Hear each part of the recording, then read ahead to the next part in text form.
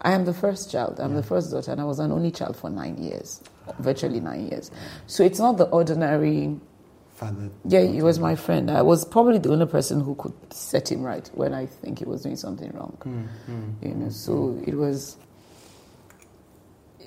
And I knew a year before it was going to pass. I mean, I knew in my spirit. But I thought I had negotiated my way out of it.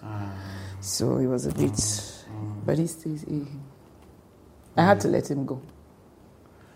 You had to let him go. Oh, yeah, I did. I had to let him go. He had to rest. He had battled cancer for 10 years. So he has a right to decide that he wants to rest. Yeah. And he said to me, even if I sleep, all will be well. Because I said, what should we do? Because I went a month before and literally prayed with him, and the death, it lifted. Everybody knew that death lifted. Right. But it was exactly November 18. So December 18 is when he passed. So I was given a 1 month reprieve. That's all. If there was anything we had to tidy up, God was giving us that time.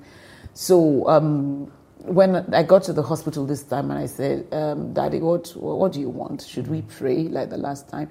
He just said, oh, you're blessed, Jumoke, you're blessed. Then he goes, even if I sleep, all will be well. I said, but we just prayed. This is 419. Just tell me what you want. And he just looked away. Yeah.